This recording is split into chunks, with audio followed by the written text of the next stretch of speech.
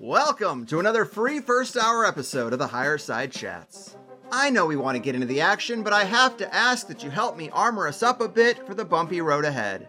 Because I bring you the first hour of this show without unrelated ad nonsense as a proof of concept.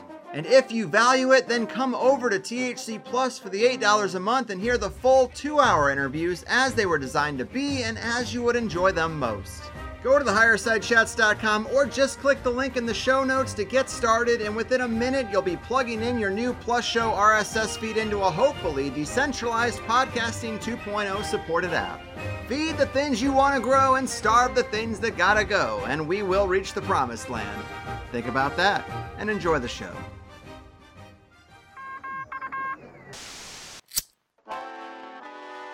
In the 1930s, President Franklin Delano Roosevelt addressed the nation through a series of radio broadcasts known as the Fireside Chats.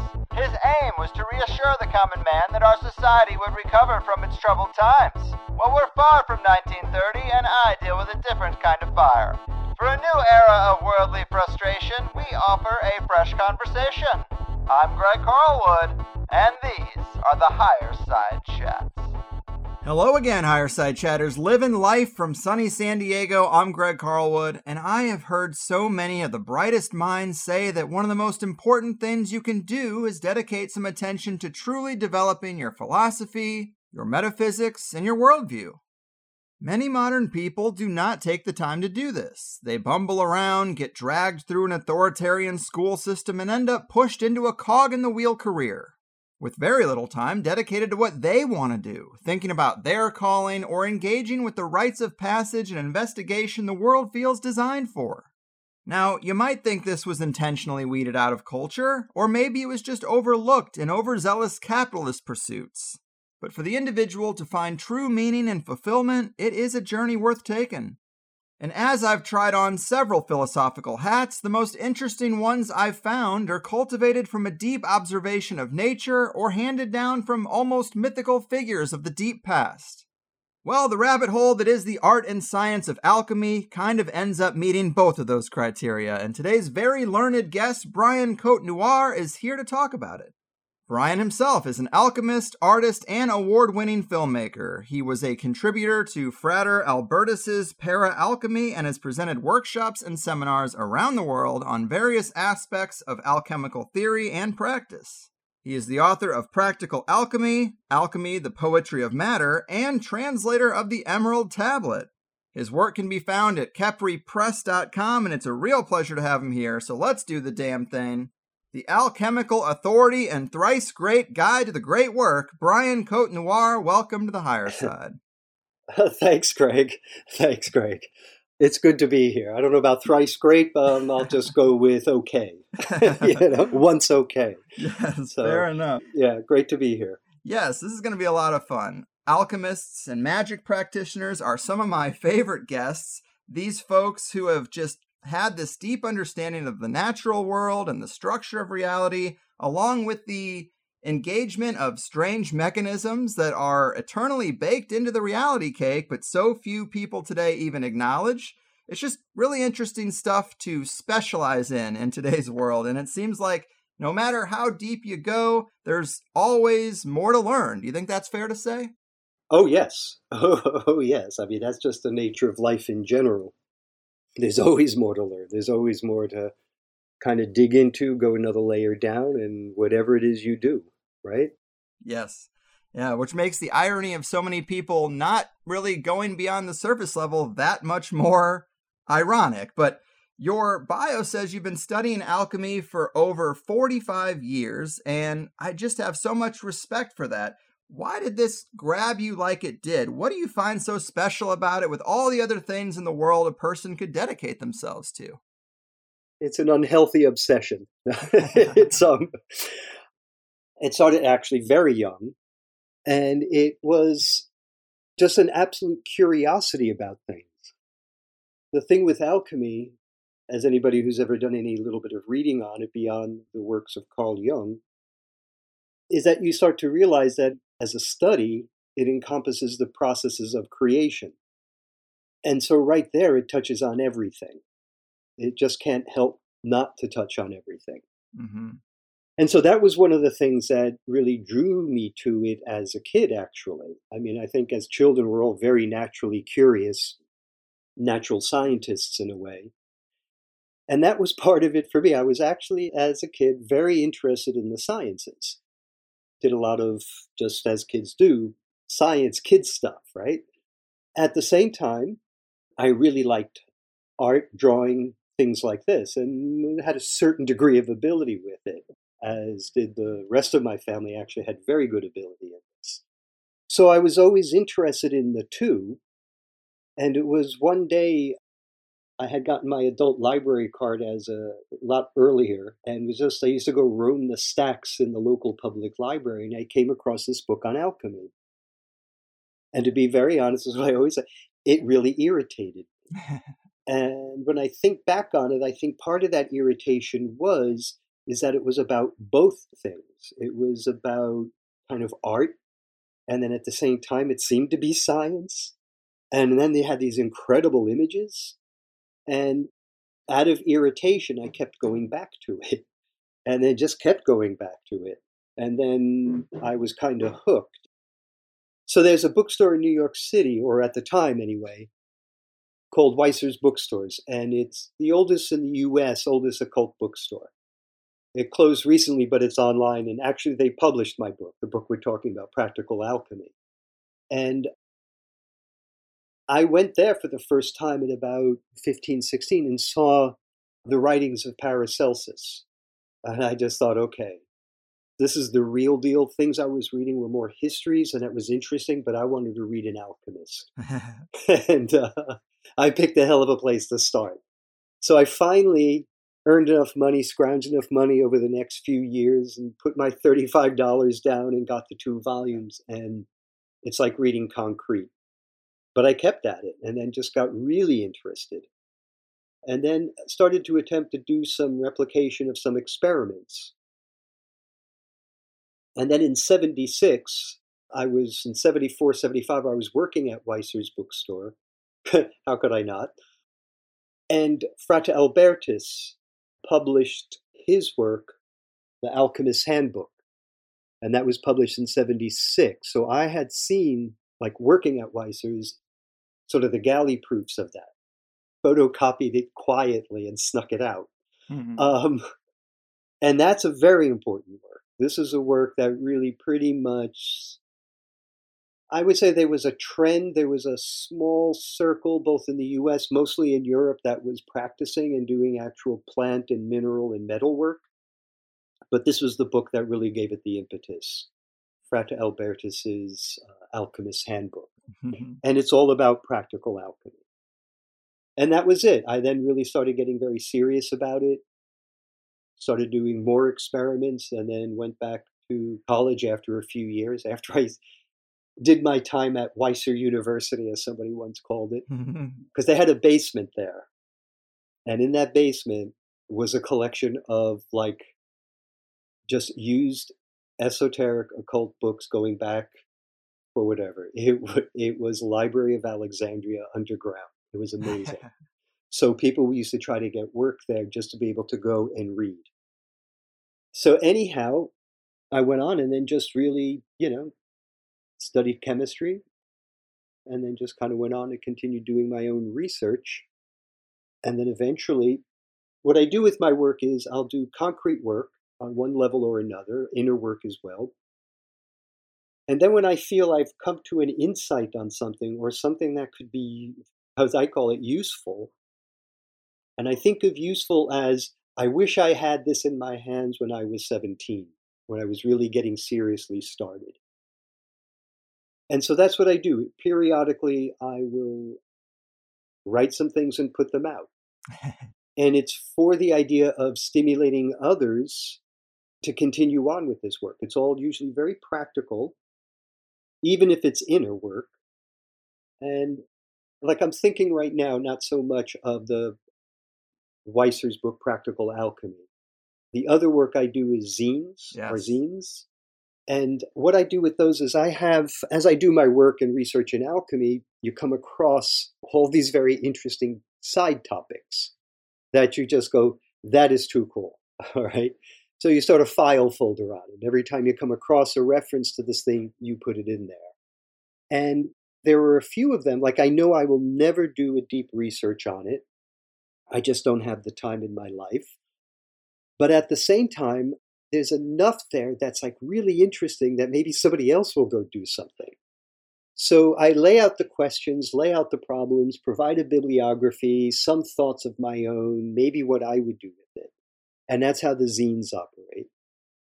It's a major cut and paste job kind of a thing. Yes, I definitely plan to ask you about some of the content of those zines, from the Golem to the Homunculus, but let's lay a good alchemical base first, because that is the major topic at hand. But, when I first started learning about alchemy, I did not have a lot of patience or respect for the spiritual side of things. I wanted to hear stories of minerals being transformed and ascended masters handing over the keys to matter, the unlocking of substances that defy conventional logic, and there is all that, but it's the spirituality and philosophy that should be the scaffolding that gets a person to that other stuff. What would you say is at the heart of that spirituality or philosophy that is mostly missing from the modern world? Well, that goes right to the heart of what my research and work is about. So let me define how I use the term alchemy so we're all on the same page. And this is something kind of developed out of writings from Paracelsus, other writers who have defined it as well. And so alchemy is the art and science of bringing something to its final completion, right? Or its final perfection. And you can break this down, right? So an art and a science, it's exactly that. It's like medicine in that way. There's things that are very practical, scientific. You do this, you get this result. That's just the nature of what you're dealing with. The art aspect, like medicine, is, well, yeah, sometimes that does happen. But there are other elements of medicine that come into play. And so this is also true of alchemy. Alchemy is about investigating sort of the universe, inner and outer, using all ways of knowing. It doesn't say, oh, well, we don't use intuition, we don't use logic, we just kind of go, no. All channels are open, and you try to work with all channels. This gives you a multi-perspective view of something, contradictory sometimes, perhaps, but that's the challenge, is then to resolve those contradictions in a way so that you end up with something that is close to a more, I guess, holistic image of this. So this is where it's the art and the science, right? Early alchemy, some of the earliest texts translated from the Arabic, it's exactly this. As the teacher is teaching the student, he says, pay attention to what I am using. I will name them for you, and I will show them to you so there's no mistake about what we are using. And then watch what I do, and if you do what I do, you will get what I get. Right there is the basis of science. Science has a few more things. Alchemy has a few more other things. But that attitude of dealing with the material world like that, of reproducibility, a consistency of, like, if you use this and do this process, this is what happens, that's the science aspect of it. So alchemy uses all these different ways of coming to an understanding of the methods and flow of creation. Okay, so then it's this idea of bringing something. So what is that something? Traditional alchemy, when we think of it as changing lead into gold, is exactly that. Lead into gold. In the alchemical worldview, the metals were one thing, and they existed on a spectrum of imperfection to perfection. Lead being imperfect, gold being the most perfect. Nothing touches gold. Well, almost nothing touches gold. But everything touches all the other metals. They corrode, they corrupt, they turn into salt, all these things except gold. So this was the idea that lead was gold, but just in an unripe form. And if you could understand the flow and how creation worked, how nature worked, by copying that, reproducing it, you could bring the imperfect to the perfect. And then the same thing if you're speaking of, let's say, in a Judeo-Christian Islamic concept of soul and God and deity, it's a perfection of the soul, or the ascent of the soul to the one. And that alchemy is exactly that. So Here's where I start to make a distinction. There's a use of spiritual alchemy that gets shaded into Jungian psychology and his use of alchemy, right? Mm-hmm. And I'm not talking about that.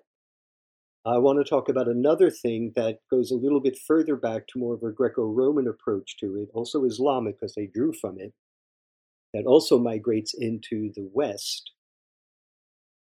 The thing with a Jungian approach is it's absolutely correct because what it's taking as its matter and material is the human psyche, right? So since alchemy says, well, the laws of creation, how things unfold, how things flow, it's the same throughout the universe. It's just a question of scale, scope, matter, material, but all those laws hold. So what Jung did is he discovered that, but he applied it to the human psyche for healing, right? And this is wonderful. But that's not the full picture of alchemy, and it's not the full picture of an inner alchemy, okay? So let me back up here, and I'd like to unfold that a little bit, or unpack that a little bit. How it was seen in sort of a Greco-Roman context where the material work actually activates a sort of an inner sensibility, right, of this. And the way it was expressed that and through the ideas of geometry, actually. The Greco-Roman philosophical practices, geometry was a purification process. It was a process that would purify your inner eye. And it's true because if you do external geometry, after a point, you don't need to do it. You can see it with your inner eye. And that's what they're talking about. They're talking about how do you activate that inner vision that we all are born with. And this is what it says in some of the Neoplatonic texts. It says, here you have this vision that people seldom use, but we all have. And it's a question of developing it. So the way they would do this, and you'll see where the parallel is with alchemy in a moment, but I want to use this as a very clear-cut example because it's something we all know, having gone through high school. And you kind of wonder, why didn't they teach geometry this way? But what it does is you move that material practice from the outside, right? Compass, straight edge, all these kind of things, triangle. Geometry comes from the measurement of the earth, comes from surveying. This idea of surveying the land in Egypt is where geometry arises from.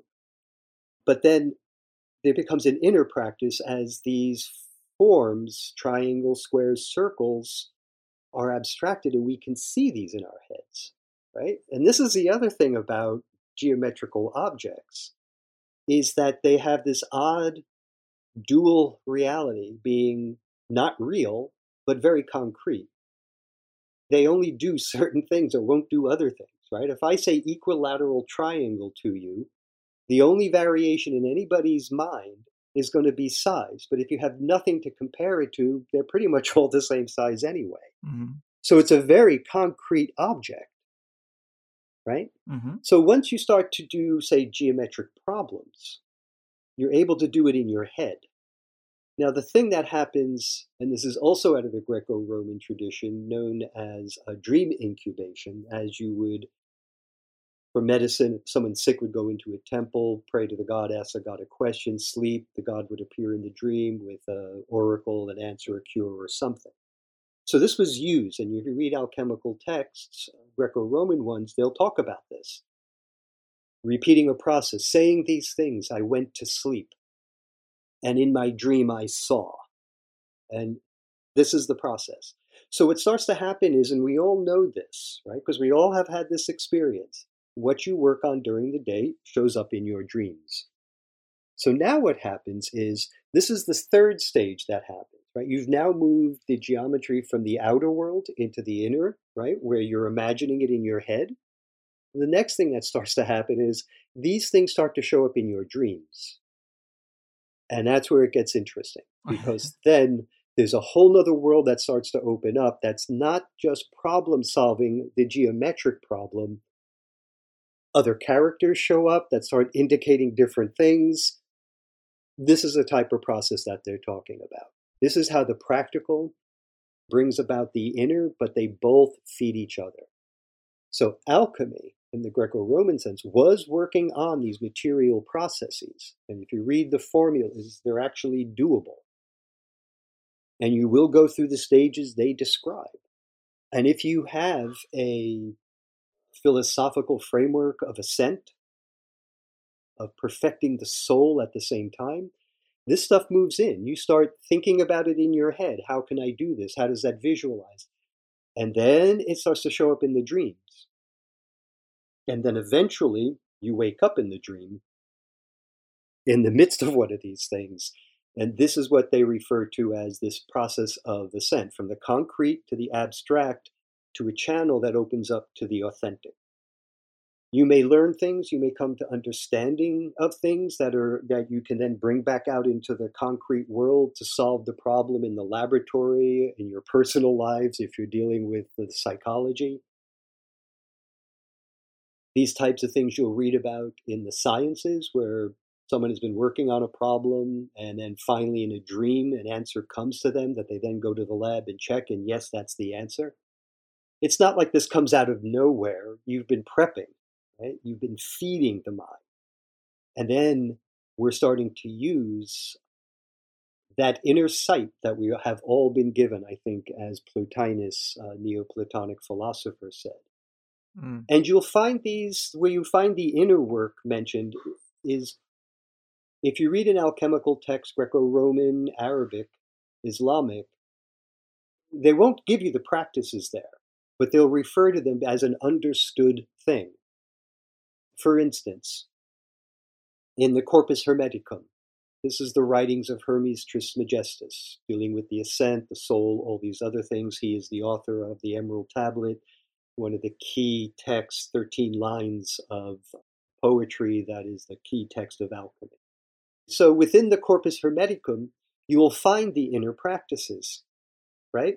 Mm-hmm. You'll find the inner practices written. In the alchemical texts, they'll just allude to them with the one line. But if you know what that one line is, you know what the rest they're talking about. So I don't have the book here to pull right out of thing, but let me see if I can remember part of what it is. In the Corpus Hermeticum, Hermes, or the deity, the one, is teaching Tot, the sun. And there's this dialogue, and he's like, what happens? Do I have things that are lethal to my soul, essentially, is what the gist of the question is. How do I get out of this mess I'm in? Mm-hmm. And Hermes answers to him, there are 12 fatalities. And the way you deal with this is you calm your body, you silence the mind, and he goes through these steps. And this is really, like Buddhist meditation, essentially, is what he's going through, right? Turn the senses inward, silence, stop, slow down, turn inward, listen to that voice that you could hardly hear but you yearn to, this type of thing. And then in the alchemical text, there's a dialogue between Zosimos and his partner, Theosebia, where they're talking about an alchemical problem. And she's asking, it's like, well, how do I use this tincture? What happens with this? And he goes, well, follow the 12. And right before that, there's a quote from Hermes, and afterwards, so you know what this is embedded in, because, well, they're Hermetists, so this is who they're referencing. So this is where you'll find it. You won't find like an alchemical text that will say, well, sit down, do this, do that, do that. And you won't even find it so explicitly in the Hermetic or the Gnostic text, although you will find it referred to or described in a way, like I just did. So that's basically how this whole material spiritual thing interacts. It's more theurgic in that sense, where you use matter as a support for the ascent of the soul. Mm. Where the Neoplatonists were doing external rituals, creating statues, opening up channels between the statues and the soul, animating it with the spirit of the god. That's alchemy. Because really, Iamblichus is a Neoplatonic philosopher, wrote On the Mysteries, and it's a polemic explaining the necessity for the use of matter. Why we do ritual, why we do talismans, why we make statues. And there's a whole section in there where he talks about calling the soul or the spirit of the god into the statue. And what's really interesting is, and as it goes on towards the end of the work, he goes, well, of course the gods never descend. to us. We ascend to them. And then in another work by another Neoplatonist, he goes, well, by statue, we're talking about the geometry of the inner soul. Huh. And so we're following proportions as we build that statue. Ah. So they're talking of the inner statue that's being built, but you will make an outer statue because it's a prop. Interesting. Kind of like cathedral making, too. No, not kind of. Exactly. That is exactly what the process is. It's like iconography. If you go to an icon studio, an actual icon studio attached to an Orthodox Christian church, you will hear the same speech, that using this matter, using this thing to depict these stories, you are activating those stories in yourself, because an icon is a mirror that shows the state of the icon writer, but it's also a window of what you're trying to achieve in your spiritual life, and what you end up making, well, shows you the difference. But this is that idea. It's like you're working externally, and which is why also in terms of the icons and the whole iconoclastic controversy in the 8th century was, are these idols or are these props, channels like prayer or something, but more material, something for our minds to rest on? Not that we're worshiping them, but opening up a channel to the divine. Wow. And this is alchemy in its inner sense and outer sense. And this is what gets missed, right? Because we take, and again, I'm not putting this down, the Jungian writings on it have become so strong that becomes the understanding of what alchemy is. And he's absolutely right. That's the thing. It's like, why? It's like, oh, you're down on... No, I'm not. He's one of my heroes. I mean, he's a psychonaut, right? If you've ever taken a look or read the Red Book, this is somebody, right? Victorian. And this is the kind of thing you have to remember. Victorian mind, right? On the edge, right? No tradition of this really. This guy's about to have, he's having breakdowns, he's cutting through, and he keeps on pushing. Yeah. Comes back with this fuller vision of things and a different understanding of the psyche, and then structures it around, the stories we tell surrounding alchemy. And this is a very useful framework, because alchemy claims that it's describing the creation of the universe. Right. So just to kind of round this out into like a very contemporary, easygoing practice, because alchemy deals with any aspect of creation, you don't actually have to do laboratory alchemy to do this process. As long as you're doing a creative act or a creative process, according to alchemy, you're engaging in those laws. And if you're engaging in those laws, they can also be used to turn to the inward and the outward unification, this kind of thing, as an inner-outer thing. So one can read and study certain alchemical texts and get quite a bit out of them for one's own work. And it's not saying, oh, well, this is that, and it's not a one-to-one correspondence, but you'll start to understand the processes of creation that can enhance and deepen your own practice, especially if you're using the creation as a practice for inner ascent, right? If you have a spiritual practice. Mm-hmm. You could use martial arts for this, as they do, right? Deep meditation, but physical. This is where I feel my work is to kind of bring this aspect out. And the Practical Alchemy, the book that we're purportedly talking about, is the first stage of this. This is the outside. This is the concrete. This gets us all on the same page for some basic theory, the basic outline, where you can find some of the contacts for the inner work, but then a very simple, practical, fundamental, here's what you do to get started. Start with herbs. Here's how you can work. You can make this tincture. It has these benefits. And then the second book is more about this material I was just talking about. But you can't get to that one. I mean, you can. You could read the second book, Alchemy, the Poetry of Matter. It's a standalone, and you could be an absolute beginner and read it. But these two are part of a larger project I'm calling Alchemy, Poetry of Matter. And it deals with the concrete, the abstract, and the authentic. So concrete and abstract are done. I'm working on the third. I'm working on the third now. So, well, I really love this stuff, and I like that part where you mention alchemy, the poetry of matter. It's a good analogy. As you've said, a poet takes words from a dictionary and arranges them into something more, much as an alchemist does with matter.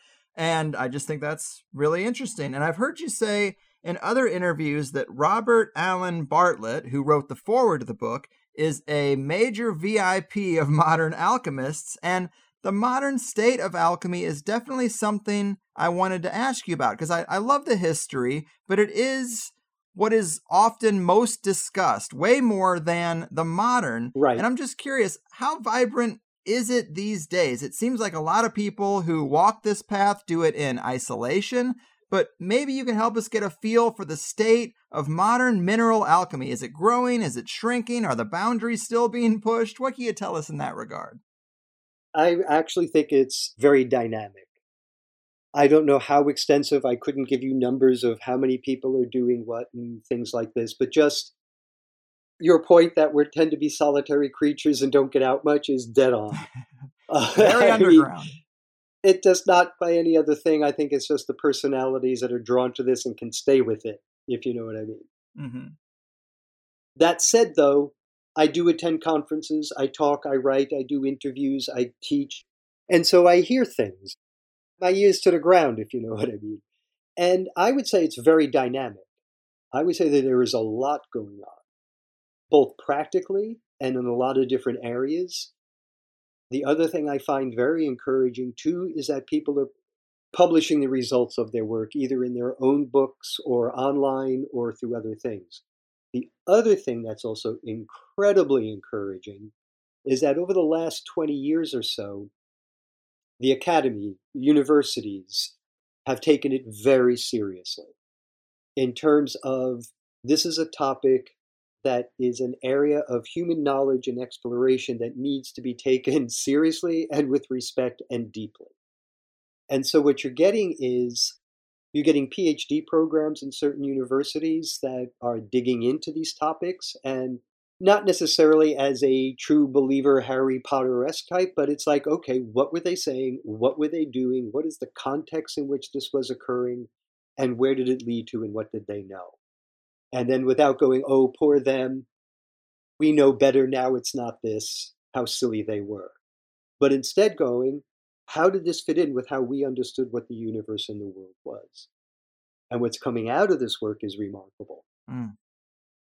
There's one journal in particular, in terms of academic type papers, that's been around since the 20s and is very reputable. It is really good.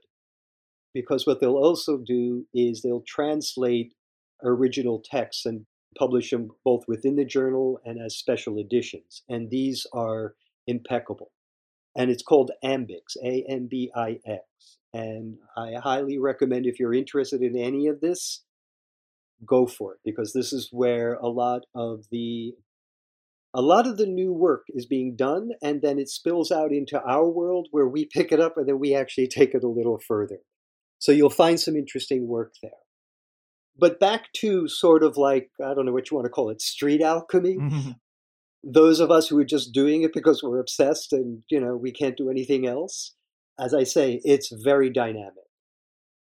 And in the United States, you could probably, now with COVID, you're not hearing that much. You can go online, but I'm always suspicious of things online that I don't know. You know what I mean? It's like, okay, who are you and what are you really?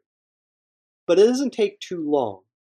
If you're looking for someone, honestly, Robert Bartlett, I would track him down and go if you actually want to do some hands-on.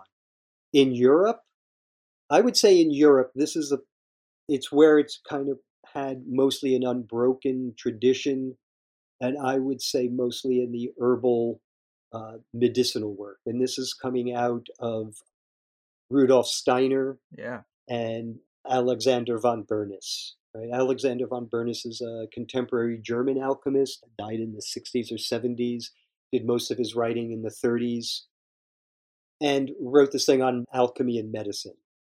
And this is just picking up on a lot of the traditions, given its own interpretation and use. But again, it's an innovative use at the time of what the theories of alchemy were. So you'll see people taking alchemical theories and practices and then giving them little twists and spins to kind of get it to work a little better, if you know what I mean, or work differently, or find a discovery. For instance, here's something that Robert Bartlett did. Mm-hmm. Okay? There's a process in alchemy where you're purifying antimony. I'm sorry, that's another story, but let me go to that one because it's another parallel further back that shows the same thing. There's a process, and this was done by Irenaeus Philolaethes, a 17th century alchemist, and it was a way of purifying mercury that needed to be done in order to make the philosopher's stone. So to do that, you have to purify antimony first. So the tradition is you use iron, and then there's a stage where you use silver. Okay? Now, silver is expensive. So Irenaeus Philolaethes says to himself, what if I use copper, right? And he found, all these things mythologically, contextually, canonically, where you could say, okay, yeah, you could do that. And then he did, and he used it, and it worked just as well. So you'll find these innovations in the past. What Robert Bartlett did was one of the traditional ways of making, it's known as the acetate path. There are many ways in working the philosopher's stone. One of the ways is the wet way, and one of those branches involves acetic acid, which makes acetate salts. The lead acetate was the thing, child of Saturn, was the thing that was often used. Salt of Saturn, that was often used.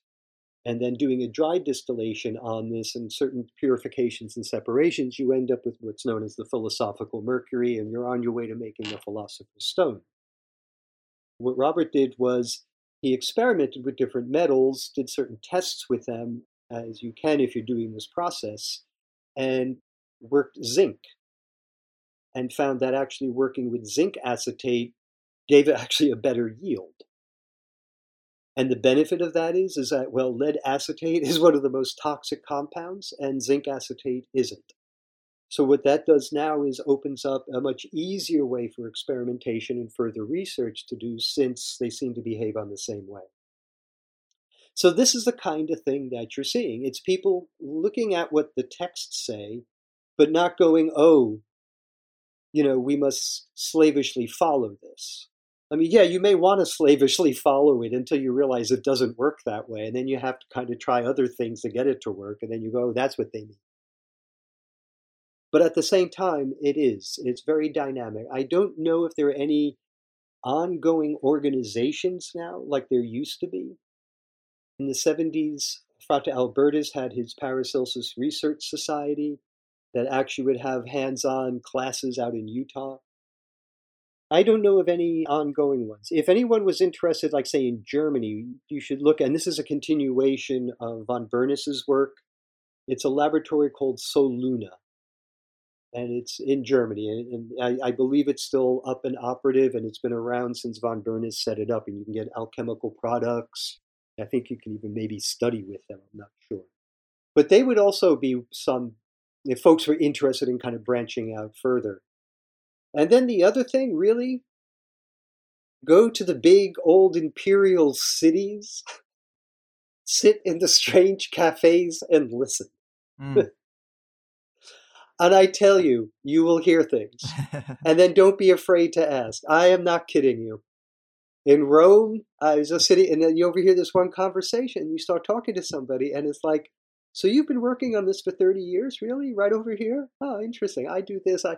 In Prague, same thing. It's just if you just are out there listening, sooner or later you'll hear somebody, and they may be peripheral, they may not be deep in, but don't be afraid to talk. Get off your phone, stop looking at the screens, eye to eye. That's where it's happening. Yes, I like it. And as you say, it can be tough to separate the truth from the fantasy, especially online sometimes. But yes, I am always curious how far this stuff can be taken. And this is something I bring up pretty much anytime we're talking about alchemy. I hope the audience doesn't get annoyed by me constantly referencing this, but I've seen this clip of an alchemist named Don Nance hold up a vial of a red liquid he called dragon's blood, which he says is a very pure liquid gold that's the purest thing he'd ever created, most concentrated, I should say.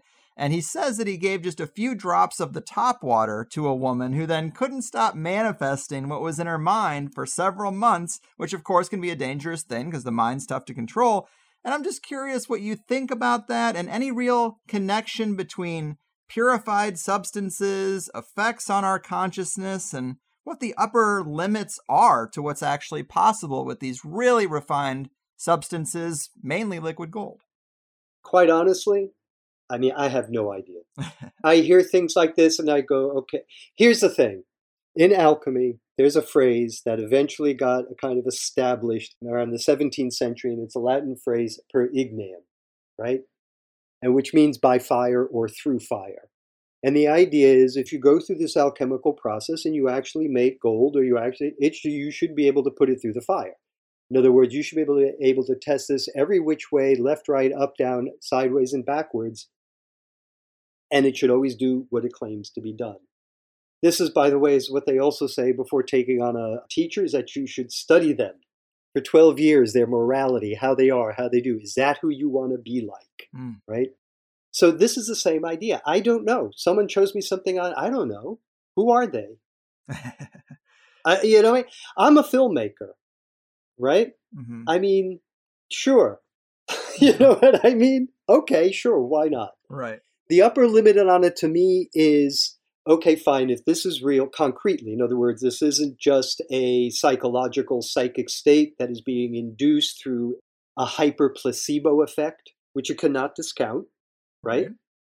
Where someone is anticipating this thing and then all of a sudden in the next few weeks, because of this, you know, psychic impact, they decide to get all their bullshit that they've been stopping themselves from doing out of their way and just let themselves live. And then all of a sudden, all these things that should have been happening, that they've been keeping from happening, is now happening, right?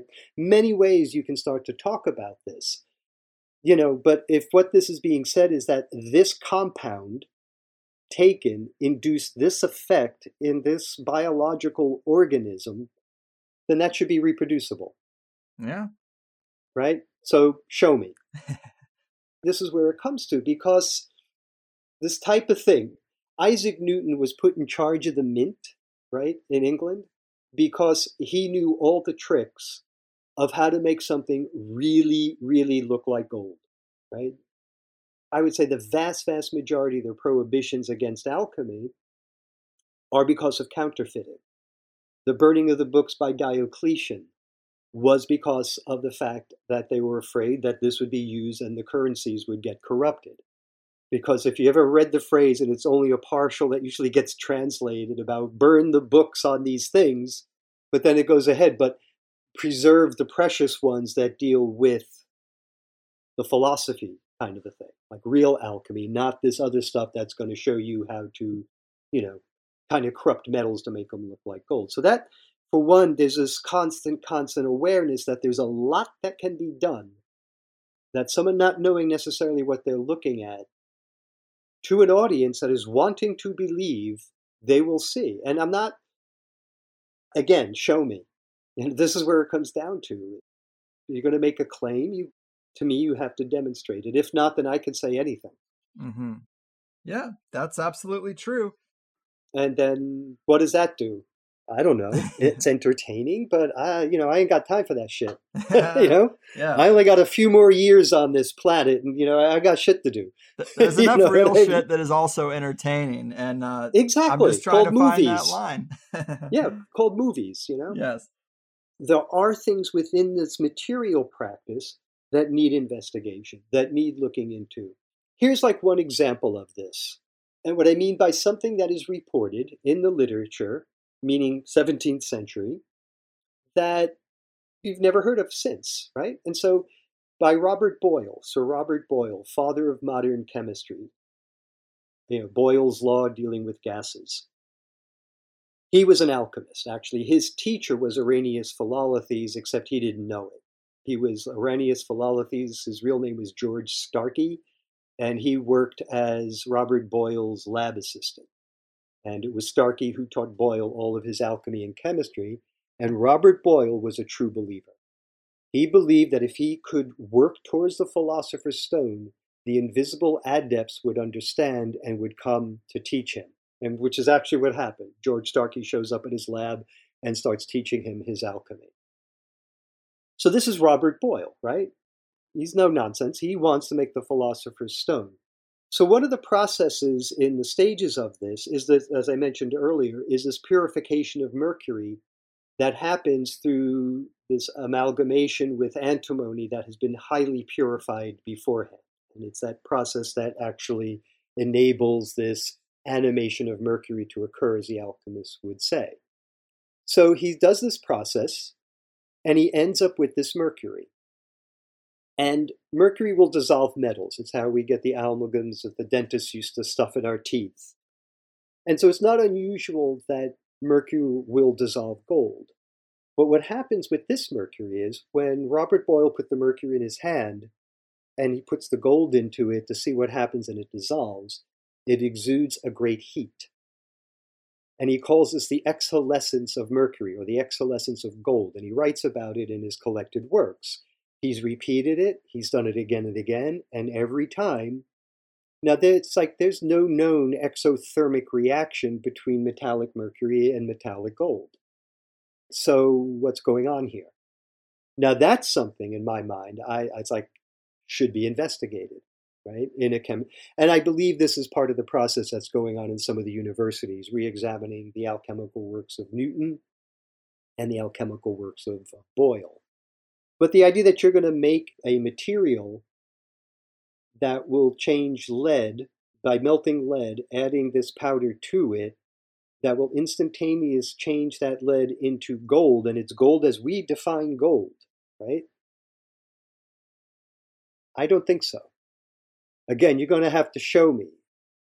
It's just like, okay, look at how we understand what gold is, right? Protons, neutrons, electrons. There's a whole deficiency or surplus of things, and we all know what happens with that, right? Great releases of energy and or not, but that doesn't happen. And I'm not saying, I'm just saying, show me. Right. You're open to it, but it needs to be shown. Yeah. Why am I let me put it this way. The gold thing, the sparkly bits, things like that, isn't the main reason why what interested me in alchemy. It wasn't like, it was more understanding, wanting to get to what is this middle space that we occupy between the two infinities, right? The infinity of the small and the infinity of the large. Yes, and that actually gets to the heart of another question I had for you. But in the book, you write, the quest to turn lead into gold had many motivations. For some, it was a quest for wealth, but for others, it was a demonstration of profound insights into nature. Right. And I am interested in that later part. What has this pursuit taught you about nature and the structure of this mysterious reality we find ourselves in? You say in the book, nature is your true book, study it well, and I like that. Yeah, that's an old traditional alchemical statement. I'm just kind of paraphrasing it in my own words. But yes, that's exactly it. In other words, observe and think. Observe and consider what is really in front of you, what is really going on. I mean, this comes right down to just contemporary, you can get into this with cognitive psychology and perception studies. Do you think you see the world as it really is? No, that's impossible. Right? Just the physiology of the human eye itself narrows the electromagnetic spectrum down to nanometers, right? And how wide is the electromagnetic spectrum? Right? So you're only seeing a slice. So this is what I'm saying. Already we're filtered. Already we're limited. But here we are in between. This is what alchemy is. It's an ascent through descent. And you'll find this concept in most mystical traditions. Dante, right? He descends into hell before he ascends into the heavens. And this is what alchemy does. By studying matter, by understanding the creation, you are actually descending with your mind. You're penetrating into the depths of matter. And you're wanting to understand how this creation unfolds. And then if you do, you study the other side, cosmology, which actually does get down into the tiny as well as the large. You realize that all of this existence is just a very thin foam that we put together in our mind. Mm-hmm. And so you have eternities on both sides of this foam. That's what fascinated me. This is where I was as a kid. This is what I was kind of feeling like there's something more. I used to ask where I went at night, right? I can remember it's like, 5, 6 years old, asking my mom, like, where do I go at night? And she's like, what? You go to sleep. I said, no, no, no, no, no. I know I go to sleep, but where do I go? And so what I would try to do then is stay up at night to see where I went. But I started lucid dreaming. That's one of the techniques of lucid dreaming. And I'm telling you, it tripped me out because I realized as I started going deeper and deeper into this, there is no I. You know what I mean? It's reconstructed every morning. And it was like, whoa, man, that's like spooky shit. Yeah, I like that. I like that. And another thing that I found interesting is that more of this book is about alchemical medicine than I might have thought at first. An Yes. example would be a quote from Antoine Joseph Pernety, Yeah. where he says that alchemy is a science and art of making a fermentive powder which transmutes the imperfect metals into gold and which is a useful remedy for all the natural illnesses of man, animal, and of plants. Well, that's very interesting and a big, bold claim. Oh, and, yeah. And I am of the opinion that Big Pharma and Rockefeller medicine have done a lot to suppress natural cures, herbology, and this sort of stuff by capturing the schools and teaching aspiring minds that all of that was superstition and bullshit. But what can be said about alchemy, spagyrics, and their effectiveness as a medicinal practice overall? Well, I would say that what spagyrics does, and this is the alchemy of plants, let's say, and this is where it's usually encouraged for most people who want to start the practice of alchemy to start, not to work with minerals, not to work with metals, mostly because those tend towards the poisonous and toxic side.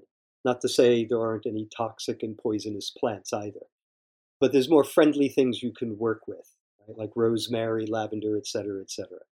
So you would work with those herbs as an herbalist would prescribe an herb for medicinal purpose that has that same use or has one of those same uses.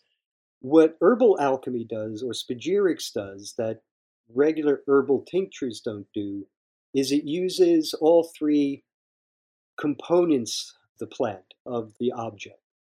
So in alchemy, there are three principles that make up anything: mercury, sulfur, and salt. Okay, so in an herb, salt would be the body, so the mineral salts of the plant. The sulfur would be the essential oil of the plant. And then the mercury would be the spirit of the plant. In other words, what comes out of it as it decomposes. So it actually ferments and creates alcohol, spirit.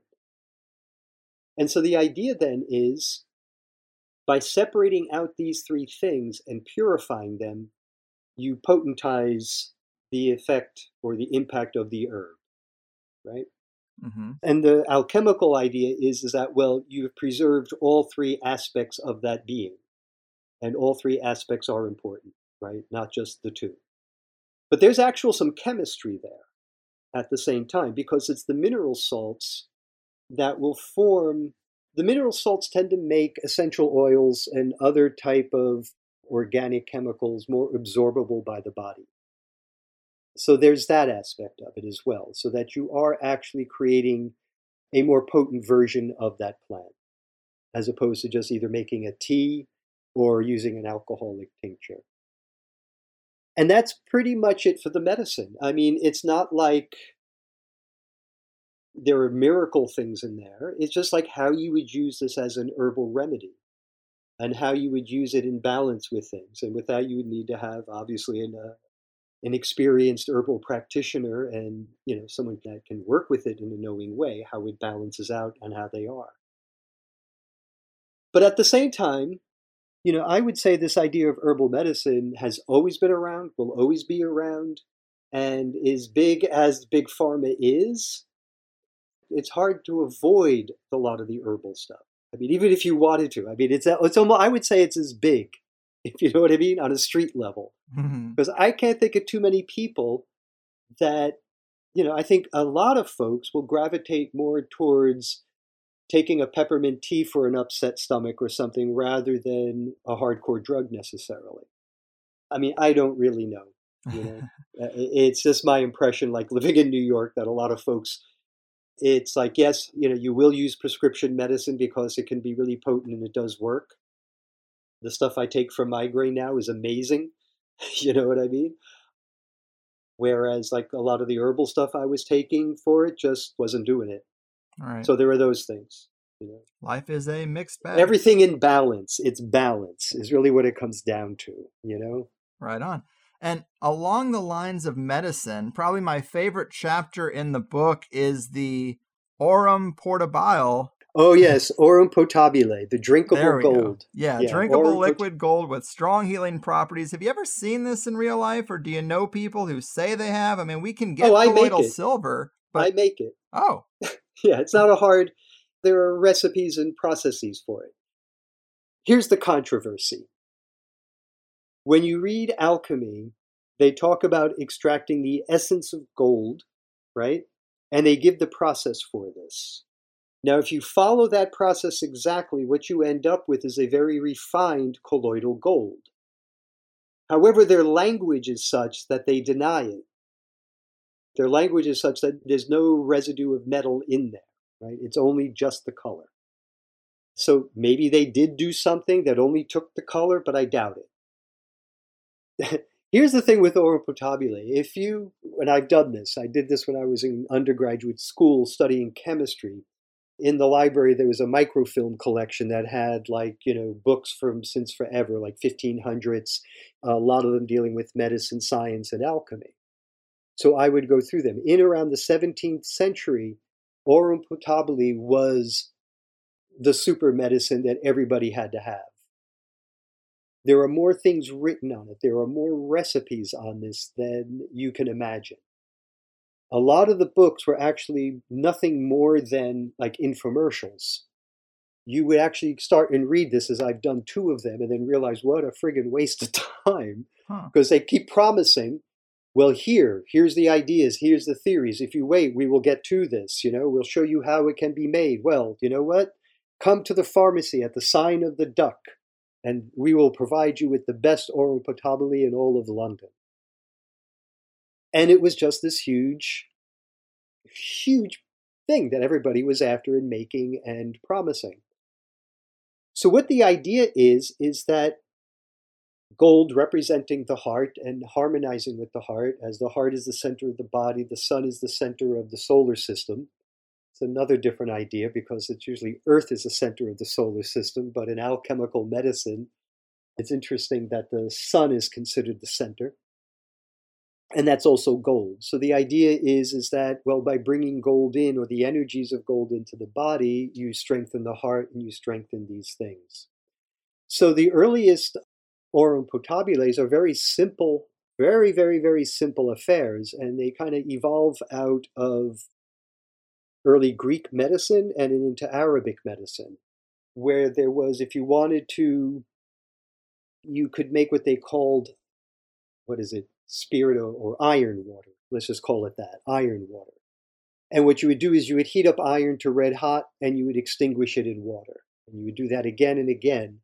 And what would happen is that the water would absorb the qualities of iron, and you would give it to a patient to drink and they would absorb the qualities of iron. And that's actually true, because what you are creating are certain salts of iron, and so you're boosting the person's iron in their blood, which is also probably what they needed. But that process, that idea of taking something hot and putting it into a medium, is something that gets carried over. So you'll find this being done in Greco-Roman medicine, and then in alchemy, you find in one of the first writings dealing with the discovery of alcohol, 1300s, by John of Rupasisa. He didn't invent it, he just writes about it. And he talks about this major, magnificent thing of putting the sun into the heavens like God did. And because the pure alcohol is like the quintessence, he has this whole argument as to why alcohol is the quintessence. And that by extinguishing gold in here, you are putting the sun into it. And this is a very early Orum Potibile. And he says, and if you're poor, what you can do is you can ask a rich man to borrow a gold coin and try to find a good white wine and extinguish it in that if you can't make a proper quintessence. And then it goes from there. This idea of putting gold into a medium. And there are recipes all over the place. Manfred Junius made one that was really nice. Manfred Junius is another alchemist. around the same time period as, maybe a little younger than Frate Albertus. Manfred died in 2006 in his 70s or so. He was a German but Ayurvedic doctor and wrote Plant Alchemy. Actually, his paperback is, I think it's called Spagyric Alchemy at this point. I'm not sure what the new title is, but his is a major work on plants. Hmm. His Orum Potibile works with concepts out of Ayurvedic alchemy, Rasa Sastra, except that it's early European alchemy, but follows the same patterns. Meaning, for example, what Rasa Sastra does is it takes a metal, heats it, but will extinguish it in an organic matter, such as milk, other things, and then it forms basmas. It forms a salt that's very, anyhow, that's what that does. There are recipes out of the 17th century by an alchemist, German alchemist, and he uses cinnamon and gold. And cinnamon is, if you're familiar with affinities and things like that, cinnamon and gold are ruled by the sun. And so Manfred made this really beautiful Orum Potibile following this recipe. So that's really what it is. It's trying to find ways of getting gold into a solution that could be absorbed by the body. Huh. Right? And then not just by the physical body, by your soul, so to speak, as well. Right. Very, very interesting. I like that breakdown. Man, well, this has been a lot of fun. And as we're winding down here, talk to us about some of your purchasable works for people who are interested, the books, the zines, the website. What are you working on next? What should people know? Oh, sure. Well, if you're interested in the book we've just mostly been talking about, Practical Alchemy, Weisser's publication, I don't have copies of it yet to sell through my website, but I would say order it through your bookstore, right? I'm a big fan. They played very important roles in my mystical upbringing, are physical bookstores. These are places we congregate and get together. So if you can support them and order it through your local bookstore. That said, I would go directly to the publisher, Red Wheel Weisser. And if you just go Practical Alchemy, the book will show up and you'll see Red Wheel Weisser. As you notice, I'm not encouraging the Amazon, but if you must, you must, because we all live where we live and do what we must do. So that's the Practical Alchemy. All of my other work is available through my website. For those listening in Europe, Treadwell's bookstore in London sells my work, the Alchemy, Poetry of Matter, and the zines. If you're in Canada, Anathema Publishers actually distributes my work in Canada, the zines, the Poetry of Matter, and these things. So the book, Practical Alchemy, was, say, part one. Alchemy, Poetry of Matter is actually the next book there, and that's available through my website. All my zines are available through the website, and that website is kepripress.com, and that's KHEPRI, press, PRESS, all one word, kepripress.com. And at the bottom of the homepage is a sign-up thing for my mailing list because I give talks. I will be giving a talk on Splendor Solis, one of the most magnificent alchemical manuscripts. I'm giving a 4-part course on that through a place called Morbid Anatomy Library. So if you go to them or sign up on my mailing list, I will be sending out announcements for that course and other things that I'm doing. The next work, I have a book I just finished, and I'm supposed to be getting that to the publisher, but due to COVID, things have been delayed, and we're kind of working out some details on it. But one way or another, that will be out in a year. And then I'm working on this other larger piece dealing with music that will be musical. And that's in a very early stage of building. This is where the zine on alchemy and music started. This is part of like the foundational research roots I'm building. And then from there, I'm taking off and trying to create something.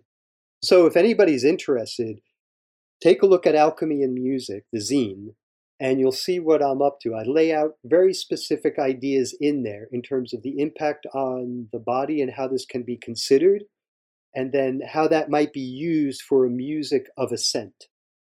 So that's actually what I'm working on next. Nice. And then the other one is with a friend of mine who you may want to interview at some point once this is done. Okay. It's a graphic memoir of the early days of magic in New York City in the 1970s as the OTO and other things were getting off the ground. And he was kind of in the middle of it. Anyhow, it's been kind of fun, but that's Wow. another story for another time. Yeah. Does that have a title yet? Right now we have a working title. It's just called 1978 because that's the year of the event. I hope I'm not saying too much, but it started out as just kind of like this funny little thing he was doing that we thought would be like maybe a 30-page zine. But as I kept asking him questions about, so what were they doing? It just kept opening up. And it's like, well, that's got to be a scene. And then right now we're like 150 pages, 200 pages or something. But we'll see where it goes. Yeah, I love it. Keep me posted on that. Yeah. Oh, I definitely will. This has just been a hoot. That's all I have to say. Seems like you got so many things going on. A Brian of many trades. Yes. Well, it's all relates to this one focus of what the alchemical process is all about. Mm-hmm. That's the heart of it. And I know you're an East Coast guy, but I'm just curious, any notable West Coast esoteric bookstores we should help keep alive? Oh, yes. So what I really know, I don't know anything so much in LA or San Francisco. That you should be able to find. Seattle, Mortlake and Sons. He also has a website. He also publishes, which is even more important, like really key works and really beautiful editions and also very affordable editions. And that's known as Ouroboros Publishing or Ouroboros Books. And that's spelled as you would spell it, I guess. Don't make me spell it. Ouboro. Yeah, Ouroboros Books. Look that up. You'll find it. You should also interview him. No, really. William Kiesel. He is phenomenal. A lot of his work is on Kabbalistic, sigil magic, magical books and grimoires is his specialty. He's really knowledgeable, practitioner, articulate, and, a good friend, as if you can't tell. Yes. But even if I hated the motherfucker, I'd still say the same thing. I love it. No, he's really good.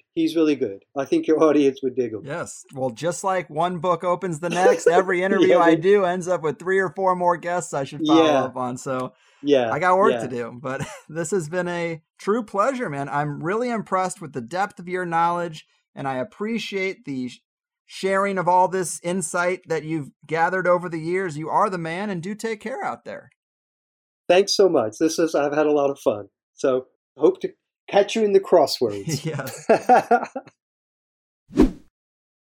Amazing stuff. Really enjoyed this one. Loved reading the book. A nice, quick alchemical overview with some detailed, practical first steps for those who want to dip their toes in. For me, practical alchemy is kind of like trying to learn guitar now at 36. It's not really going to work out.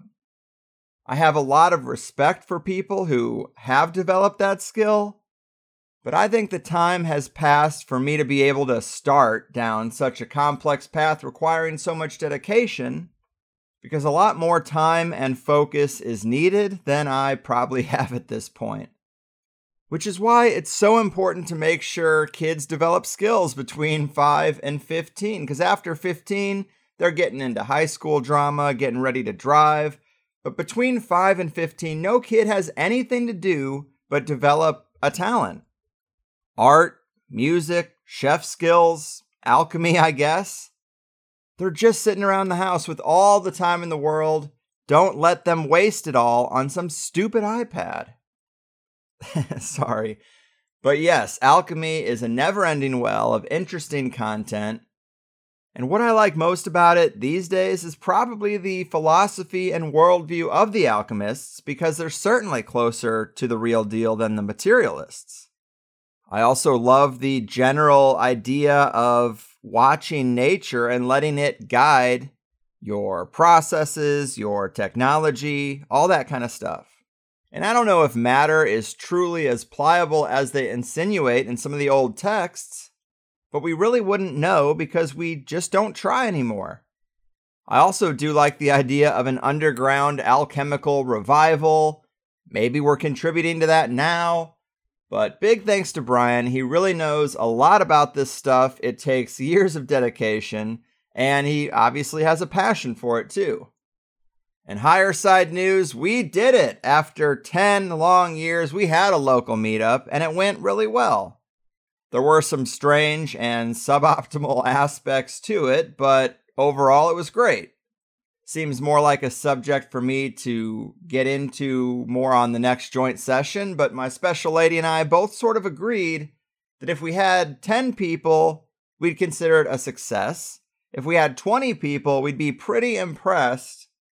And when everyone cycled through and it was all said and done, we probably had over 40 people. I've got 33 names and emails on my local group sign up. What a number, right? And I'm sure at least 7 people or so didn't put their info down. So yeah, 40. It's just a sign of the times. People are hungry to meet other like-minded people. And if this audience is largely like myself, we're hungry for topics like today's show. It's hard not to obsess over the power grab and society crumbling down around us. But when we push through to the dominant of wider inclusion, I think these are the kinds of topics that will get us there. Energy flows where attention goes, they say. And we should focus more of our mental attention on the stage after this one, on the world we want to build, and maybe we can manifest it a bit faster. I hope so, because it's really the only way I know how to navigate this. Alternate back and forth when there's new news, rather than just obsess episode after episode. It's nice to get away from the narrative for a little bit. I don't want to be so sad all the time, you know? So we mix it up. And of course, if you enjoyed the first hour, we got a whole second hour for those who become Plus members. But today we talked about making a homunculus, which I will say, when a person has written about this, I almost always ask, but I've never heard it broken down the way Brian did, where it makes a lot of sense to me now why they thought they could do this at the time. Semen and menstrual blood. Not my favorite flavors, but an ambitious soup of creation, so they thought. We also talked about the story of the mandrake root, the homunculi recipes, and the strange correlations to modern cloning principles. The golem, a man of clay brought to life by the power of the word. Brian's translations of the emerald tablet. Cosmology and the flow of energy from Saturn to the Earth. Alchemy, sound and music, power and the esoteric toolbox. And the provocative idea of powerful people hiring magical practitioners and alchemists because they want the benefits without doing the work themselves. I, for one, am leaving today very entertained and informed, and I'm sure I'm not alone. If you like this show, toss me the $8 for a membership. You don't have to stay signed up forever. But if we can tip $8 for a meal, I don't think it's too much to ask for the brain food that is THC. And you get twice as much for your trouble. But you know the deal, so I guess that's it. Much love to all you guys. Keep your heads up. Be the change and all that. Make love, not conflict. And we will overcome, I guess. Dig into Brian's work if you want more, but I've done my part. Your move, homunculi makers, gold bar fakers, and keepers of the true alchemical secrets. Your fucking move. This is important, hear what I said. I'm trying to tell you, it's not paranoia, not in my head. It's just the hard truth. Knocked on your door while I still can to ask you a question, 'cause I know your head is still in the sand. Don't be sheep to your slaughter for the rest of your life. Oppressed, but you're getting woke. You say you don't want to be stressed until the day you die. Tough luck, my friend. Did you get the memo? Can't you see that we're so screwed? Don't you know we're our kung food? Can't you just admit we're screwed? I'm gonna tell you this anyway. It's a scary dark world, scarier every day. Scary dark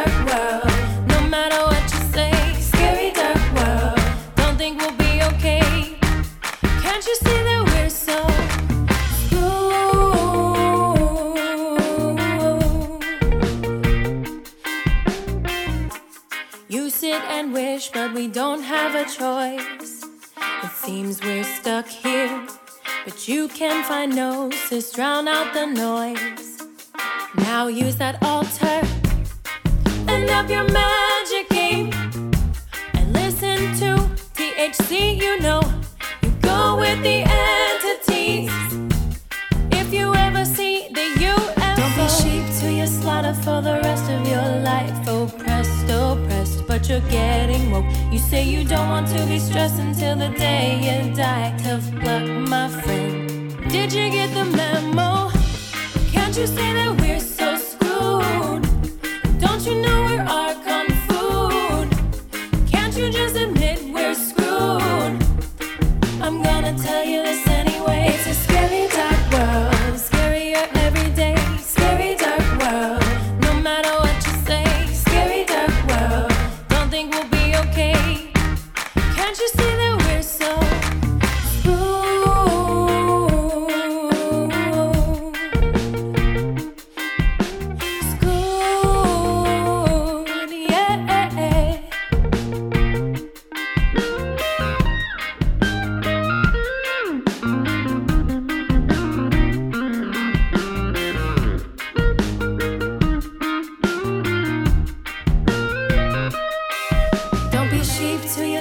for the rest of your life. Oh, pressed, but you're getting woke. You say you don't want to be stressed until the day you die. Tough luck, my friend.